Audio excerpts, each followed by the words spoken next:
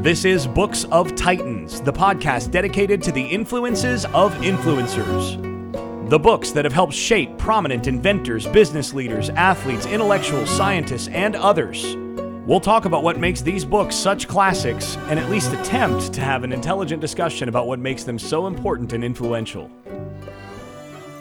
Hello, this is Jason Staples and Eric Rostad. Yeah, you haven't heard my voice in a while. Coming to you right outside Lillington, North Carolina, or from right outside Lillington, North Carolina, and Nashville, Tennessee, respectively.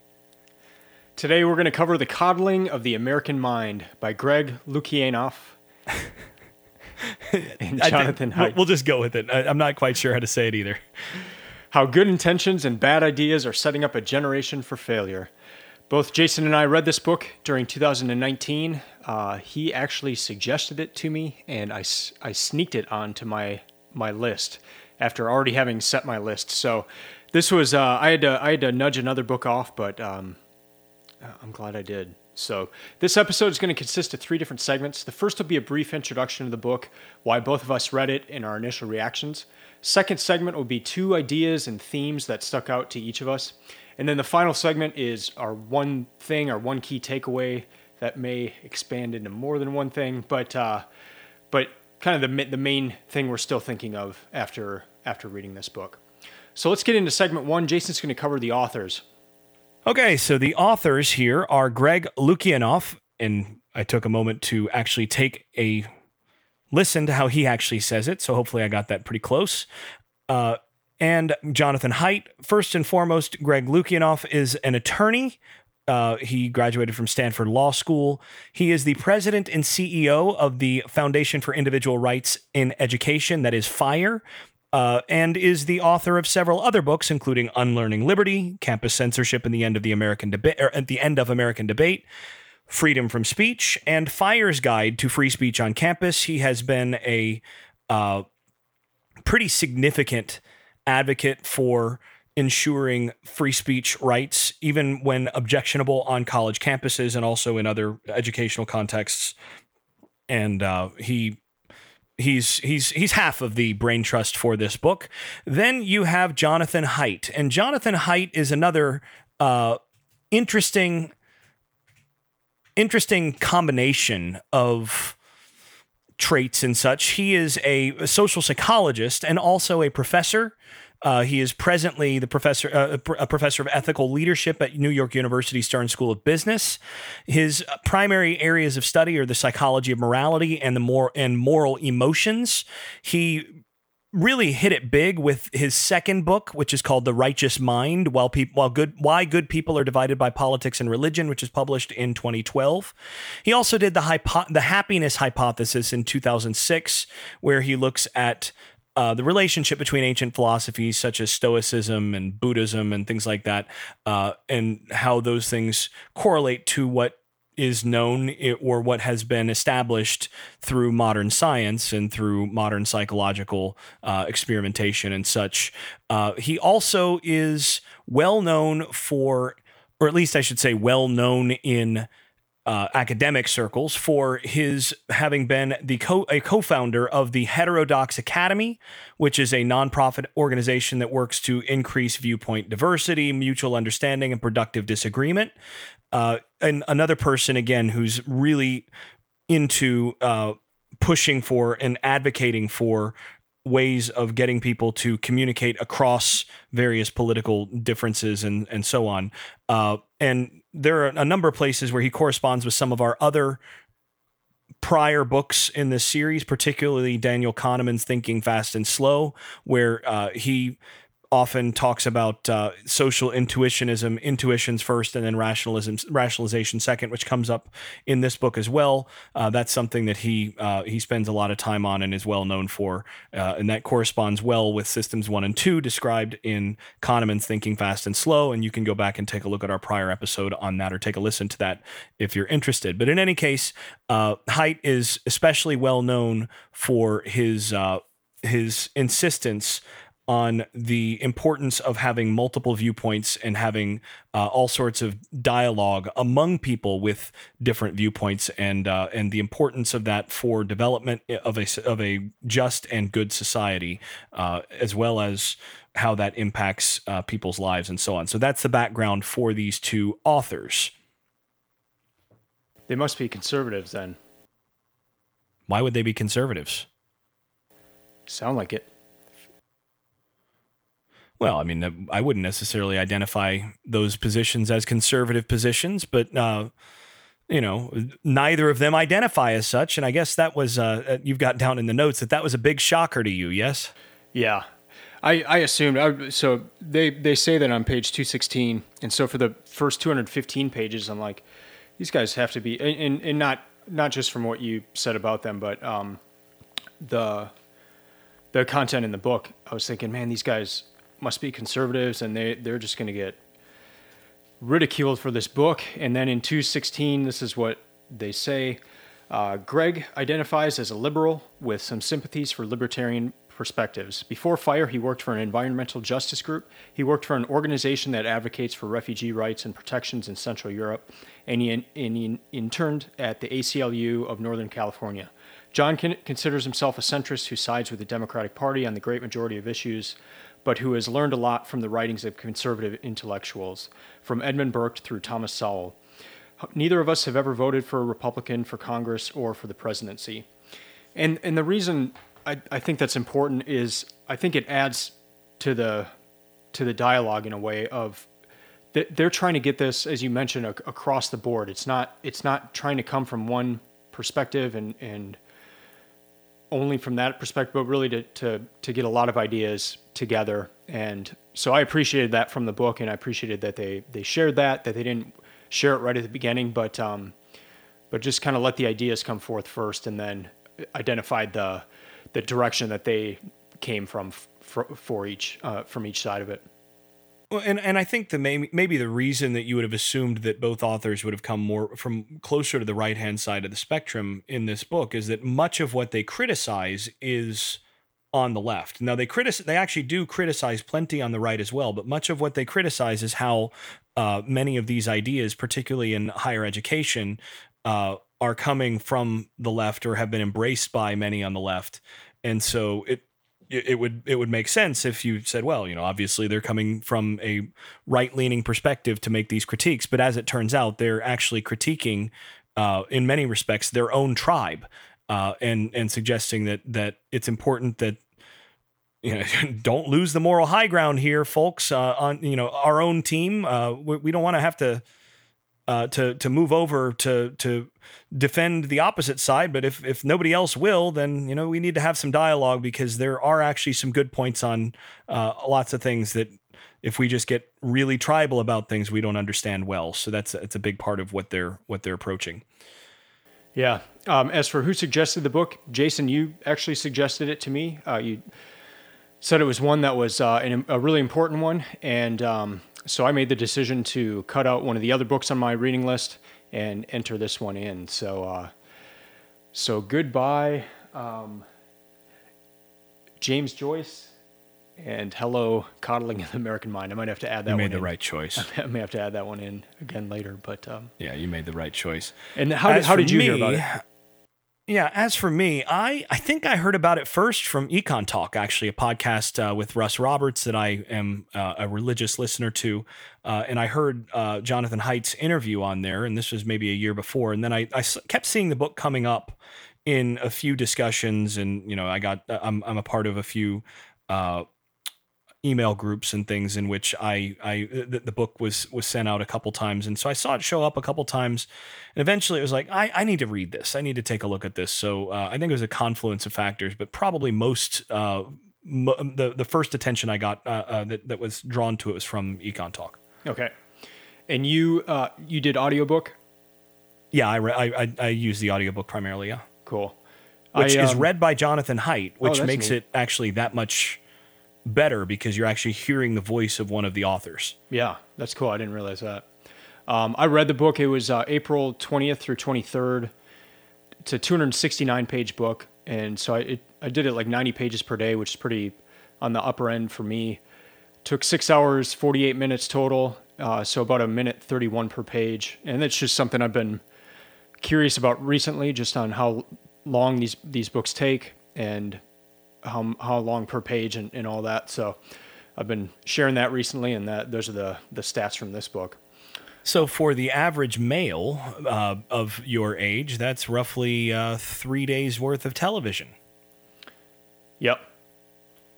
Which is a lot of TV, actually. Yeah, I think average American is 4 hours a day on TV. So actually about there you go. Day and a half almost, a little more. All right. So as for the book's structure, the book is structured into 4 parts. The first part focuses on 3 bad ideas. What they say is the identification of 3 great untruths that have been embraced by mostly American culture, but modern Western culture in particular, or in general, and American culture in particular. And we'll get into these 3. Do you want to talk through these 3 ideas now, or I'll just state them out. The first one is the untruth of fragility.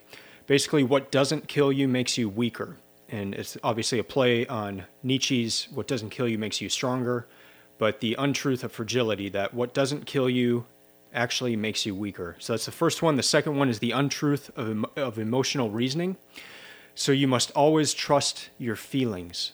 So whatever your feelings tell you, if that's about a particular person or an idea, you've got to trust that over facts. And the third is the untruth of us versus them, which is life is a battle between good people and evil people. So those are the 3 bad ideas that they identify in part 1 that basically govern the rest of the book. So they spend a chapter on each of those, discussing what each of those ideas actually involves. And so we won't get into that too much now, but basically they try to develop those ideas and how they've become embraced, what they entail. And then from there, part 2 then says, here's how these bad ideas, this is what they look like in action. And here are some specific examples of where we see these bad ideas in the real world and the consequences that they're bringing about. Part 3 then examines, how did we get here? How in the world did we get to the place where these 3 bad ideas have become so firmly ensconced in modern American culture and Western culture in general? So how did we get here? So this is the pathology part of it. And then part 4 is wising up. And that's to basically say, okay, how can we bring healing? Now that we've identified the disease, what is the treatment? And so they give a treatment plan effectively in part 4, which is suggestions for parents, universities, and societies at large about how to address and root out these 3 bad ideas in order to prevent the significant problems that these 3 ideas bring about in larger society once they're unleashed. And the reason why this is all important is because it's leading down a path, and they identify this path as there's more division between people, there's higher rates of depression, higher rates of suicide. Professors are increasingly having a fear of teaching particular topics or in particular manners, and there's witch hunts.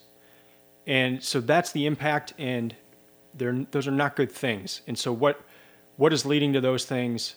How can we get out of those things? It's a neat book in that sense of where it doesn't just identify what's going on, but as Jason said, the last part 4, wising up. So what can we do from this point forward? Yeah, it's easy to identify that, we're becoming more tribal, we're becoming more polarized. We've got all sorts of obvious problems in our political and social landscape. Lots of people have identified those things. That's not radical.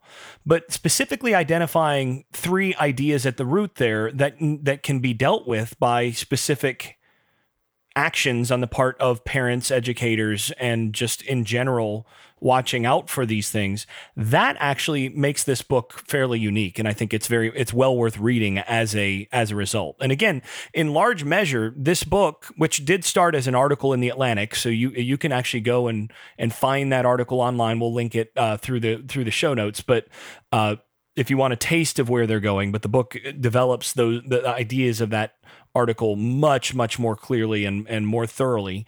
But it basically is a book about how, look, and this is one of the themes of the book in general. Again, the third bad idea is that the world is a battle between good people and evil people. Basically, what they're identifying is that the things that are causing, or that are at root of so much of the political polarization and so many of the problems that we see in modern culture, are not the result of people with bad intentions. They're the result of good intentions gone awry. And so ultimately, the attempt to make things better, it's one of those things of unintended consequences. They're the things that you need to watch out for, and it's unintended consequences that have resulted in the situation that we're in now. And as I'm looking at your notes now, coddling. What they mean by this, and this is something that we should put up front. This is something of a challenging title. There are going to be some people who are going to look at this book. They're going to hear the description of it, that it's about bad ideas that have caused or fostered all sorts of additional problems of polarization and anxiety and depression in wider society. And they're going to say, oh, how dare you say I'm coddled, or that, people are coddled. There are real problems out there and it's not coddling. Well, don't be misled by the title, because the title itself means what they mean by coddling is overprotection, is the attempt to protect against all sorts of things that are not necessarily catastrophic. And then by trying to insulate and protect against those things, you wind up being hypersensitive and basically over allergic. You become vulnerable to things that are actually problematic. And so that's the big deal that they're trying to address there. And again, they actually open the book. One of the key things that they talk about there is peanut allergies. You basically can't send your kid to a preschool or half of say grade schools today with nuts of any kind, because there's been an increase in peanut allergies, and the last thing anybody wants is for somebody to drop dead because of some kid brought in a peanut butter sandwich to school. And they basically point out that, well, one of the reasons that we have we've had such a significant increase in peanut allergies is that for the better part of 2 decades, you had people who were being told, but they were being counseled to avoid exposing their children to anything that might be peanut based early on. And you want to make sure that, well, you don't expose them. Kids are vulnerable. You want to protect them from peanut products just in case. Well, as it turns out, the harm from that is that peanut allergies surge precisely because parents and teachers had started protecting children from exposure to peanuts. And so now lots more people who didn't get exposed to peanuts when they were very young, when that allergy would not be acquired, or when that allergy is acquired and exposure to peanuts actually would prevent you from getting that allergy potentially. Those people now are allergic to peanuts. And so now you've got a reinforcing system, and they use that parallel to talk about how overprotection in all sorts of arenas can lead to lots of bad problems. So yeah, you want to take it from there in terms of what angle they take here in terms of how they evaluate that. Yeah, and as for initial reaction, what were you shared a little bit about what you thought of the book, but what else about the book? What was your initial reaction? My initial reaction is that this book is brilliant. And I don't have that reaction very often to a lot of books. Now I've had the privilege of reading some really good books through this project that we've been engaged in, but this is definitely one of the best books I've read in a long time. And the way that they very simply cut through a lot of the potentially partisan hand grenades and eliminate all sorts of these Gordian knots and what needs to be done, and address things from the perspective of combining ancient wisdom and cognitive behavioral therapy approaches, which I thought that approach of bringing cognitive behavioral therapy in and saying, look, when you are treating someone as a clinical psychologist for anxiety and for depression, here in terms of cognitive behavioral therapy are the things that you're going to be counseling this person to overcome these specific mental habits. And it turns out that those are exactly the kinds of mental habits that we're training children to have from the time that we're raising them as parents, and then within our own educational system, and then we're reinforcing that at the university level. And the whole thing ultimately ends up reinforcing the very kinds of negative thought patterns that cognitive behavioral therapy is designed to undermine and designed to treat, and that ancient wisdom across multiple traditions says should be avoided. And yet we're reinforcing and fostering those things. The way that they were able to do that and organize that and synthesize that in a relatively short book, I think is flat out brilliant. Yeah. And that's the reason I added it to my list, because your book suggestions for this project have been excellent. The Kahneman book being one of those, and then Taleb as well. And so I knew that I needed to add this one this year. And likewise, I thought it was a really important book. And I always like I might start doing this in books in the future. I came across someone that said they do this. They write all the assumptions they have about the book in the back of the book before they start reading it, and then look at that after they've read the book. And I went into this book with a lot of assumptions. One of them, as I've stated, that the authors had to have come from more of a right-leaning side. I was totally incorrect on that. The other main assumption I made was that the universities were to blame and for these problems, the three great untruths. And what this book shows is that they may have a part in it, but they don't even have the main part. A lot of it is from society, technology, parenting, and all of these things are kind of coming together. And if anything, universities are having to react it's a symptom. Yeah, and potentially react they were not expecting this, and all of a sudden it's, oh, what do we do here? And so just to see that and to have a lot of these kind of assumptions of what's going on, because that's from what I've seen of this, a lot of it is taking place at the university. So I just took the next step and said, okay, it must be because of what these students are being taught at the universities. But that's not the case at all as presented in this book. And so, but there was a lot of things like that where my assumptions were totally flipped. And we'll get into some of those in this episode. As for who should read the book, I think it's a must read for educators and parents. Jason, I know you've suggested it to a lot of people. Who else do you think would benefit from this book? If you are alive in the United States or Western Europe, then odds are this book will be valuable for you. And if you have any contact with children or with young people, then this is a must read, in my view. If you're an educator or you're a parent, you need to read this book. If you are not an educator or a parent, but you just live in our wider and larger society, then you probably should read this book. So there aren't very many books that I would counsel everyone to read, but generally, there's an audience for specific books, but this is one of those rare books that there aren't very many people that wouldn't benefit from reading this book. Yeah. I can't think of anybody that wouldn't.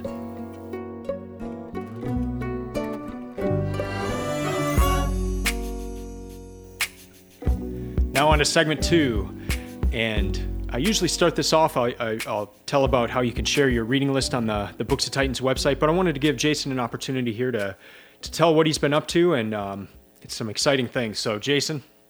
Yeah, so the reason I've been absent has been, it's not been that I've not been reading. I've been reading plenty, but I in addition to teaching 4 different classes, at the university level this last semester, I was also working on finishing 2 academic books to get out to review. Those books are now under review by a major university press, and hopefully will be accepted and in the pipeline soon. Well, soon in the academic world is not soon pretty much anywhere else, but getting those 2 books edited and finalized to send off was a pretty big project, and also got another article out and a couple other things. So I've been working on producing some books and articles and other material to such a degree that basically joining you all on this podcast was going to have to be something for the second half of the year for me. Well, now I'm in that second half of the year. I'm working on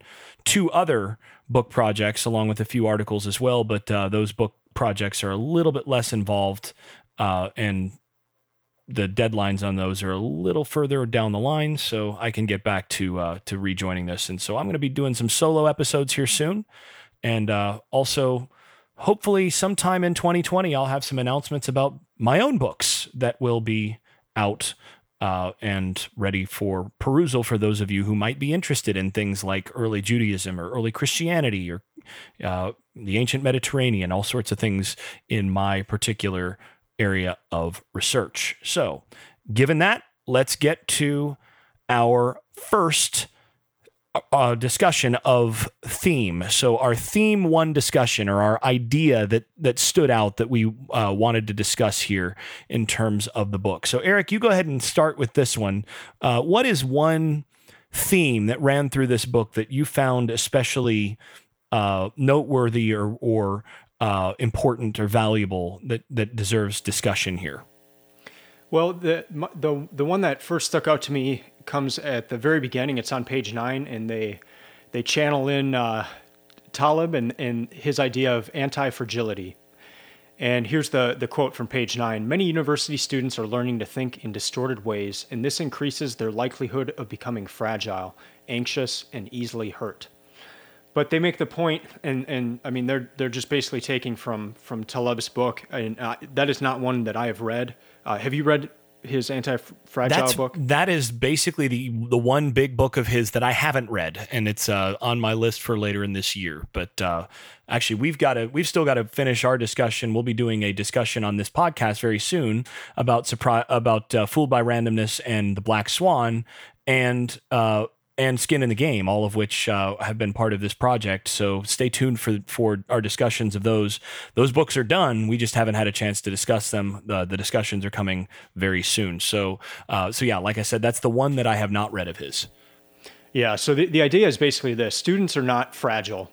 But they don't start out resilient either. So fragile means that they could break easily, and then if they do, they can't heal themselves. So if you treat students as fragile, or you treat children as fragile, then that's going to have ramifications. If you treat them as resilient, then they can withstand shocks in their lives. They learn to withstand shocks. That's the thing, is that you become anti-fragile over time to some degree if you're treated as such.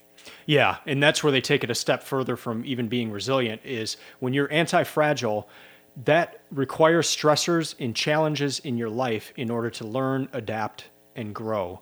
So those things are not going to break you. So remember the first untruth, the untruth of fragility: what doesn't kill you makes you weaker. So that would be that children and students are fragile. So we've got to be careful around them. That's an untruth. The truth is that they're anti-fragile, that what doesn't kill you makes you stronger. What stressors in your life, when you overcome that, there's a sense of accomplishment. There's then the ability to take on higher challenges, and it's a constant growth in your life, but it does require kind of getting cut down and then growing back up. So that's the idea behind anti-fragile, and they take this idea through a number of different situations in the book. But that's one that when I think back to this book, anti-fragility is one that definitely comes to mind, even though it's not their idea. Their way of incorporating it into the discussion in this book is really good. Yeah, and for me, one of the things that this is so intuitive to me in so many ways, because I grew up an athlete, and that there are so many of the assumptions about how you learn to think as an athlete that, to me, it's nonsense to think any other way. That oh, well, you don't want to exercise because it hurts when you get sore. Well, yeah, but there's like good soreness. You learn pretty quickly as an athlete to distinguish between good soreness and like bad soreness. There's good pain and bad pain, and you learn to distinguish between those. Good pain actually makes you stronger, makes you more resilient, makes you a better athlete, makes you a more formidable individual in your given sport. And it takes a lot of blood, sweat, and tears to become a top quality athlete. And that's not just physically, but mentally. You have to put yourself through a lot of difficulty, or one of the favorite words that you'll hear and it's actually infuriating to some degree how often this comes up, because it's often self-created in athletics, but this comes up in almost any interview. You hear about adversity and how we overcame adversity. Everything in athletics is about adversity, and in a lot of cases it's creating your own adversity so that you can overcome it. And that presumes, that kind of athletic mindset presumes anti-fragility. That if I challenge myself and I push myself and I get myself to where I'm going to be sore and so on, well, tomorrow I'm going to wake up a little bit stronger. And that's really what they're pushing here, is that's the nature that's human nature in general. You push yourself and you train yourself to be stronger, and you're going to get stronger. But if you lay in bed and you refuse to get out of bed because, you might get sore from stretching out your legs and putting the effort in walking, well, then any stimulus is ultimately going to hurt and be painful. That said, there still is such a thing as injury. It's not good pain when you, as I've done, go up to block a person's shot, get undercut, fly over their shoulders, and then land on their foot with all your force on the other side of their body, coming down from, with all of your weight, and having the bottom part of your foot touch the upper part of your leg. That doesn't result in good pain. or concussions, as you've... Yeah, I've had 6 concussions too. Yeah, there's that. So, which, if you're wondering why at times I'm, I ramble on just a little bit on this episode, be merciful to my 6 concussions. But there is bad pain there, and they acknowledge this in this book. They are more than willing to say, look, there is such a thing as real trauma. There is such a thing that there are situations that can be of their very nature debilitating. It's not going to make you stronger to get shot. But if you go and you do a set of squats, yeah, it's probably going to hurt, but it's going to make you stronger in the end. And that's one of the big points that they emphasize in this book. Is it's really, really important to be able to distinguish between those two things, and then to be able to systematically expose ourselves to the things that may be uncomfortable, because it's actually going to improve us both individually and societally. So I really love that theme. Yeah. So what was your first big thing that stuck out to you? And it's related to yours. And one of the things that was really striking to me is that all the time on academic campuses now, again, I'm in higher education, we hear all about the anxiety and depression epidemic, and how, our students are much more, we hear this all the time, that, your students are now much, much more fragile than they used to be. And you have to make room for them because, there's much, much higher levels of anxiety, and, students are always having to deal with greater levels of depression and anxiety and various mental ailments and illnesses that maybe people in prior generations didn't have to. And a lot of what you hear at the academic level, or a part of the discussion, is this discussion of, well, they've got a lot more challenges than the prior generations did. I mean, for one, you've got people from lower classes who are first time in college, and they're working multiple jobs, and there's just more pressures that are there for people on college campuses today, and that's why we need to be so much more careful with them. And Lukianoff and Haidt challenge that. They hit that right on the nose, and they say, no. That's not why we're seeing the anxiety and depression epidemic that we are. It's not because there are unique pressures or greater pressures in this generation than there were previously. That's not the reason. The reason is it's not due to harder lives or to those to things that need to be overcome. It's because we're teaching ourselves and we're teaching our young people to be anxious and depressed by programming in bad thought patterns that produce anger and anxiety and depression. And the quote in the book that they turn to later on, this is from classical literature, is your worst enemy cannot harm you as much as your own thoughts unguarded. Mm-hmm. And basically they're saying we are training a generation of people who are not trained to guard their own thoughts or to guard themselves from their own thoughts. And we basically let our own feelings and our own notions run wild. And then we wonder why we struggle with mental illness and anxiety and so on. And that is not to diminish the reality of depression and anxiety. I mean, Jonathan Haidt is a psychologist. Like, that's what he does. He knows how important and how real that stuff is. But what he is saying is we actually we create the conditions for precisely those very real, very serious mental illnesses by what we're doing socially, by this myth of fragility, where we're training people ultimately to be vulnerable to the very kinds of anxiety and depression that we're seeing. And one of the interesting things is it's not actually the people who are overcoming who are the most vulnerable in terms of socioeconomic status or whatever. Those don't tend to be the ones who are struggling the most with depression and anxiety. It's actually often those in higher classes or those who have a pretty significant amount of privilege that they're coming from who are struggling the most with these things. And they address why that is in this book. And that also exposes why it's not a matter of unique circumstances or unique pressures of the present generation. It's a matter of how we're training ourselves to think. And that's what they get to. They identify that 60% of students in Ivy League colleges are from the top 1%. Right. And Ivy League colleges are the ones, Ivy League and other very expensive and highly exclusive colleges and universities, those are the ones that are having the highest rates of anxiety and depression. And if it were due to unique things, unique pressures and so on, you would expect the biggest anxiety and depression numbers to be not with the people from those places, but from lower down the spectrum, where, the non-one percenters are more of the majority.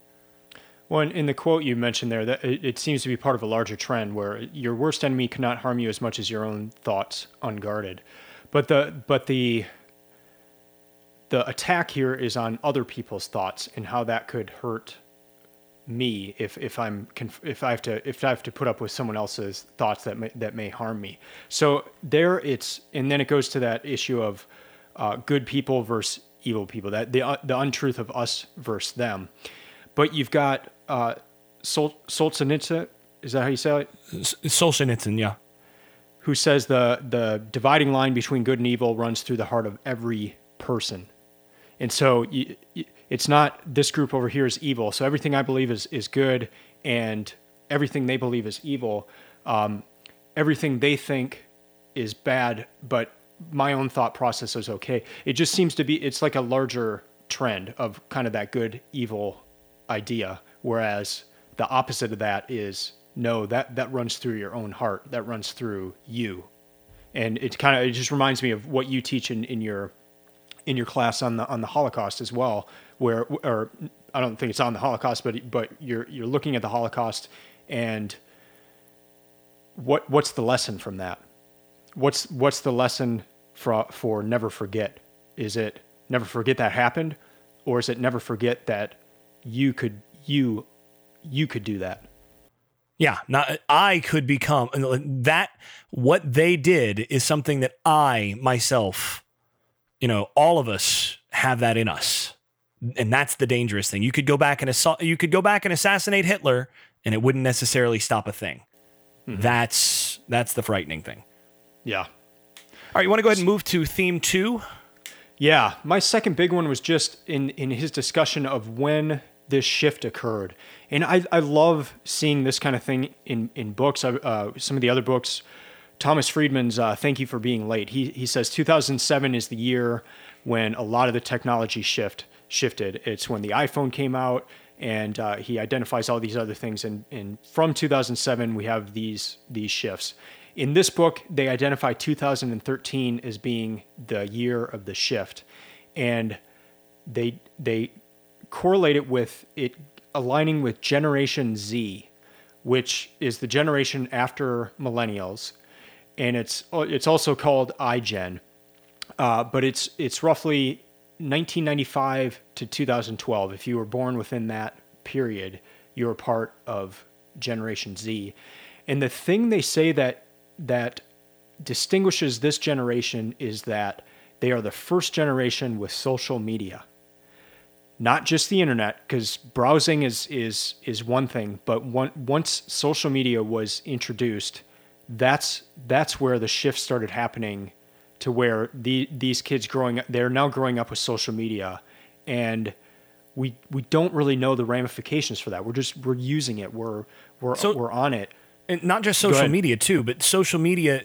They also make the point that social media that is in your pocket because of mobile technology, starting in around 2007. Again, the advent of the iPhone. Which, if you were born in 1995, you're hitting middle school or so right around that time. So you've not known a time basically without both social media and the ability to access that anytime, anywhere. So that combination, And I thought that was fascinating. And also just in combination with two of the books from the 2017 reading list, Generations and The Fourth Turning. In those books are I think Generations is one that we're going to be discussing later on this year. I think that's on your list this year, Jason. And if it's not, we should discuss that at some point, because just those generational differences and how that impacts things. And I thought it was fascinating that they identified 2013 as the year. And it also might maybe want to ask you, because you've obviously been on university campuses before that time and after that time. Did you also start to notice a shift around that time period? I'll be honest, when I hit that section in the book, my jaw hit the floor. Really? Because I've taught various university level classes since 2007. But I had a fellowship that allowed me basically not to teach for about 2 years. So I didn't teach between 2011 and 2013. And then I started back up again in the fall of 2013. And it was the worst semester of my life. Now, not only did my house catch on fire and burn that semester at the very beginning, second week of class, so that was also a factor. But that group of students, I have always had great rapport with my students, have always really enjoyed the teaching process.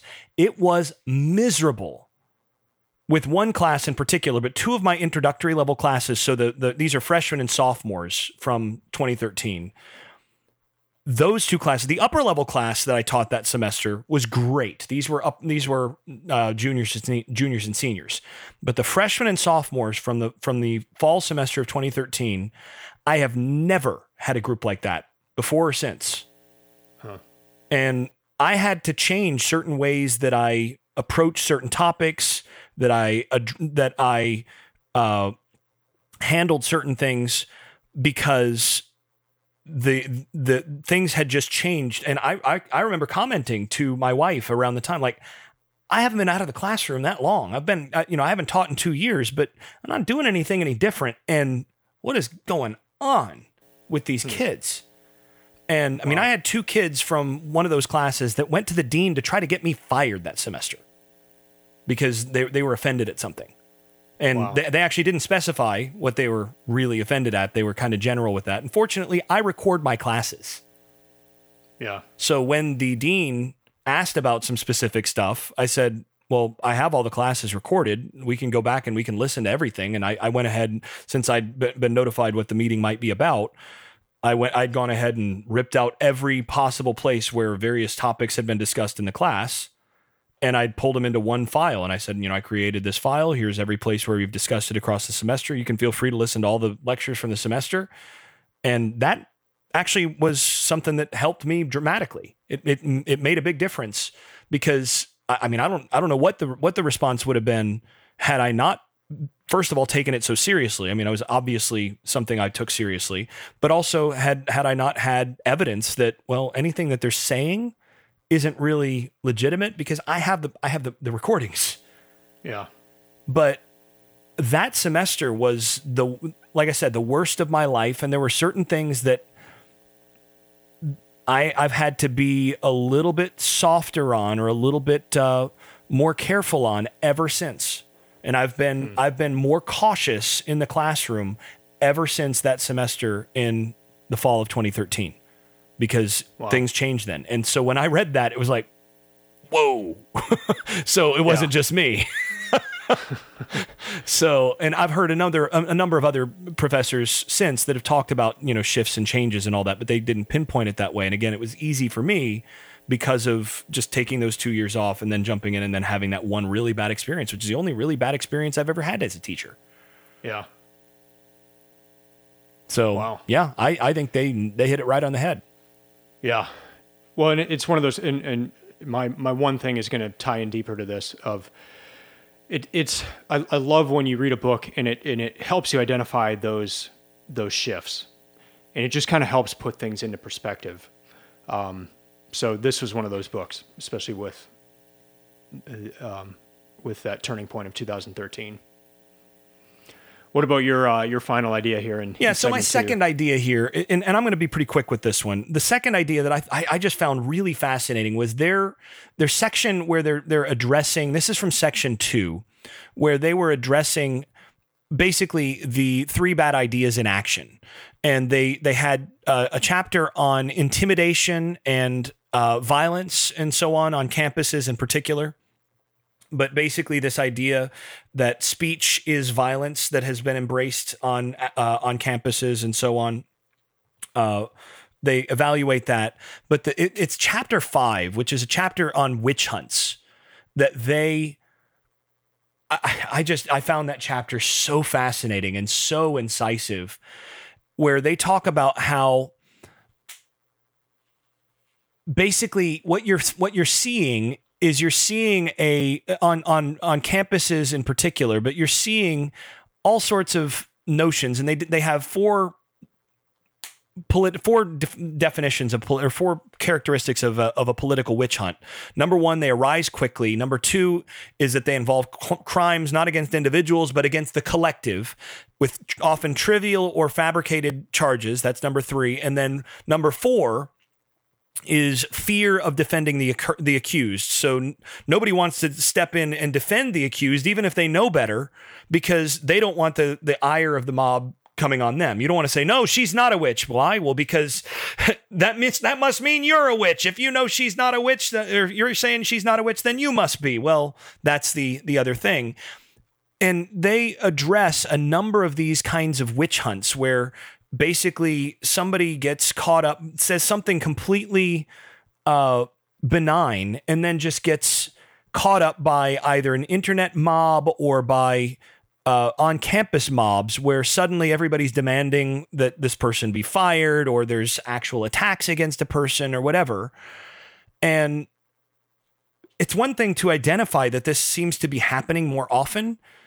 What I found so fascinating is that they said they noted, first of all, that this tends to happen most often, and it really has only been limited in terms of the really big flashpoint examples, to highly exclusive liberal universities that have an especially left-leaning profile.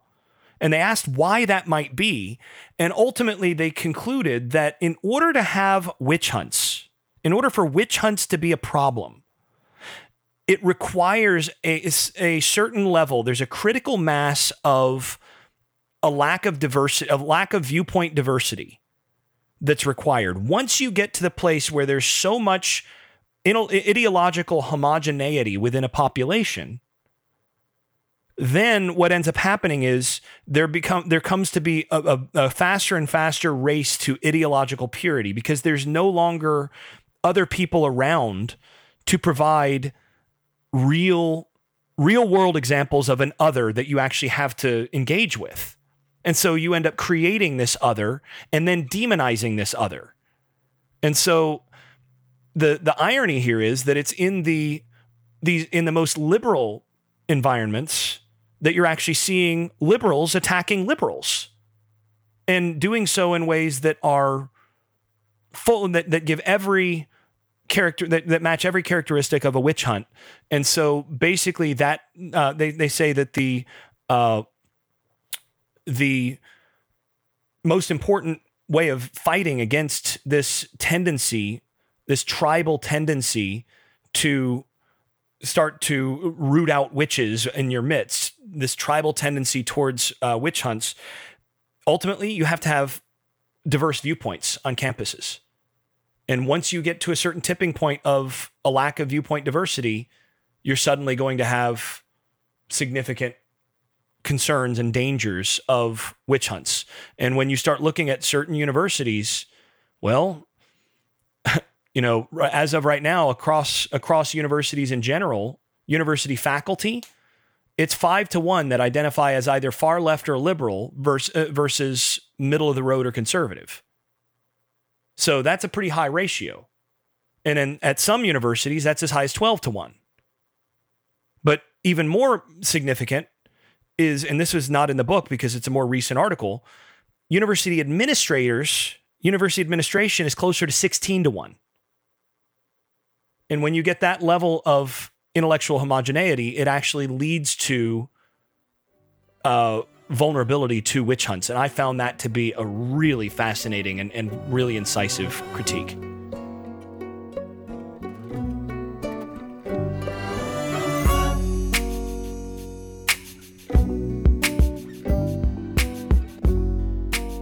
And now into segment 3 and the one thing, both of our key takeaways from this book.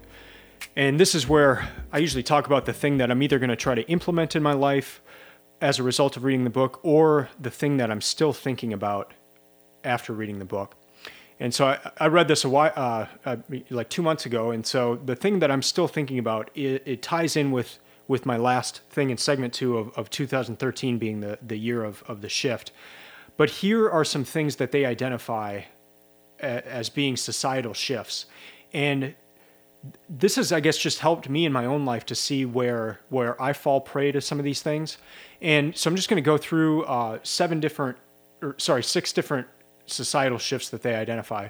The first one we talked about before, from internet to social media, and then also tying in with mobile devices. So always being on, and then the social aspect of it, and not just looking up information, but the social media and how that really created a big shift.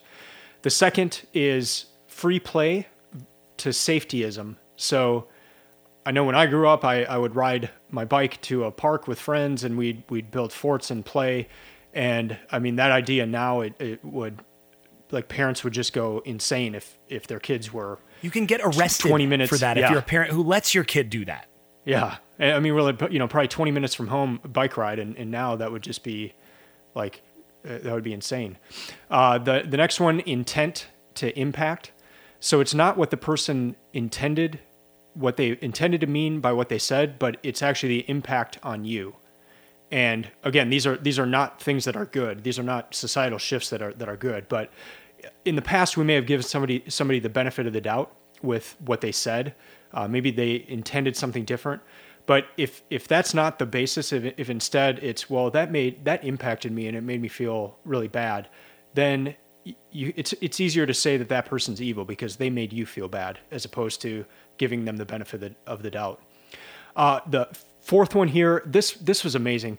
The common humanity identity politics to common enemy identity politics. And how this came up is they talked about Dr. Martin Luther King. And what he did is he said, look, we need to go back to the ideals that this country was founded on. We need to go to common humanity. Our ideals for this country are this, and the country is not living up to that. So that's common humanity identity politics. Whereas common enemy identity politics is the us versus them. And I just thought the identification of that shift was really important. And I mean, you see that every day. You see it in even the algorithms on a lot of the social platforms. Like, you're not going to see the other side because, well, you see it from one side, and then everything that the other side says is common enemy. The next one, number 5, rebutted to redacted. And this goes into what Jason was just talking about with witch hunts. In the past, if you disagreed with something, you would rebut it. You would respond. There would be a dialogue. And now things can get redacted. They can be removed. So it's as if you never said it. And if you do that, there's no room for dialogue. There's no room to converse about ideas. If an idea is dangerous or if it hurts you and it's redacted. We're not going to let that guy on our campus. We're going to redact that idea. Yeah. And so then there's not a sharing of any ideas. And the last one is love of party to hatred of other party. And I mean, this is an obvious one, but and what they're talking about is political party here. So maybe in the past, somebody voted for Clinton or they voted for Reagan, Bill Clinton or Reagan because they loved the Republican or Democratic Party. But now it's really hatred. And I mean, I hear this all the time. Almost everyone you talk to about the 2016 election, they said, well, I just didn't want Trump to get in, or I didn't want Hillary to get in, so I voted this way. So it wasn't really a love of the particular person or the party. It was just to keep the other party out. And that could be voting along party lines, but just, and I know this has gone on throughout history, but it seems to have accelerated as part of this societal shift, really occurring strongly in 2013, going from love of party to hate to your reason for doing things is hatred of the other party. All really good stuff. And again, all of those are social shifts or societal shifts that have been observed over the past about 15 years, really, that we're seeing a lot of things moving in those directions. And the consequences are, as they explain, not ideal. So as for my one thing or my key takeaway, I did leave out one other thing that has been a development in my life over the past few months, and that is that my wife and I had our first child about just about 8 weeks ago. So we now have a 2-month-old, and this was an interesting book to read in light of, at that time, expecting the child on the way, and now evaluating how we're going to raise this child. And so the one key takeaway that just keeps coming back to me here, after having read this book, is ultimately a little discomfort is good for us. And that we ultimately should be doing everything we can to teach our kids and to ourselves but to model this, but to teach our kids to be anti-fragile. You know, the old sticks and stones may break my bones, but words will never hurt me kind of thing. And you hear people say, oh, no, that's not true. You know, words will break my heart. Well, you know what? Actually taking the approach, teaching kids that, well, you know what? They're going to say whatever they're going to say. You can't let it bother you. That actually is healthy. And then you teach them not to actually say nasty things to other children, but learning not to be hurt by what other people say is actually, it turns out that's a good idea. Well, it's something that's very strong in man's search for meaning. Frankl keeps saying you can't control what happens. You can't control what other people do to you. The only thing you can control is your response. Yeah, exactly. And so teaching our kids to be anti-fragile requires actually putting them in positions where they can get hurt, where there's discomfort, where there's pain. And none of us want to see our kids ever in pain or ever hurting or whatever. But the reality is that if we don't actually, as human beings, have some sort of pain or some sort of negative stimulus, then we don't grow and we don't actually become what the full thing that we could be. So for me, that's the big lesson. And so out of that means, yeah, you want to provide structure to make sure that your kid's safe and that your kid, doesn't wind up in really bad situations. And yeah, you don't want your kid to wind up, being really sad and depressed and having a bad life. But in order to do that, that means you have to provide the right structure. That means you can't protect against the small dangers. That means actually, in order to maintain the best possible life for your kid for the future, that means I'm going to have to make sure that my child is able to actually experience pain, is actually able to experience failure, it has to actually deal with disappointment when the stakes are small. Don't protect against the small dangers. Provide the ability to fail, and this is where Anti-Fragile comes in, without catastrophe. You want to make sure you protect against the things that might, end the life, or that would be catastrophic. Yeah, avoid that stuff. No, we're not going to go and play in the interstate. We're not going to play Frogger in the interstate. But we're going to provide all sorts of other opportunities to maybe break an arm. You know what? That's not the worst thing that could happen to you. And that's a good lesson from this book for me. And the quote that they say at the beginning that I think is brilliant is, "Prepare the child for the road, not the road for the child." Yep, and that's it. That is, to me, the biggest lesson that I just keeps playing over and over in my mind is, if we want to be healthy, if we want our children to be healthy, that's the way to live. Good stuff. Well, that's going to do it for us for this episode. Before we sign off, just a reminder that you can now share your own reading list on the Books of Titans website. You can just go to booksoftitans.com/mybooks. You can also follow Books of Titans on Instagram or Twitter @Books of Titans. And if you haven't already done so, you can subscribe to this podcast and find all of our past episodes through iTunes, the Android Marketplace, or your podcast manager of choice. If you're enjoying the podcast, please be sure to give us an effusive 5-star rating on iTunes and share your favorite episodes on social media. We'll be back next week with another book, and until then, keep reading, keep learning, and keep listening. And keep improving.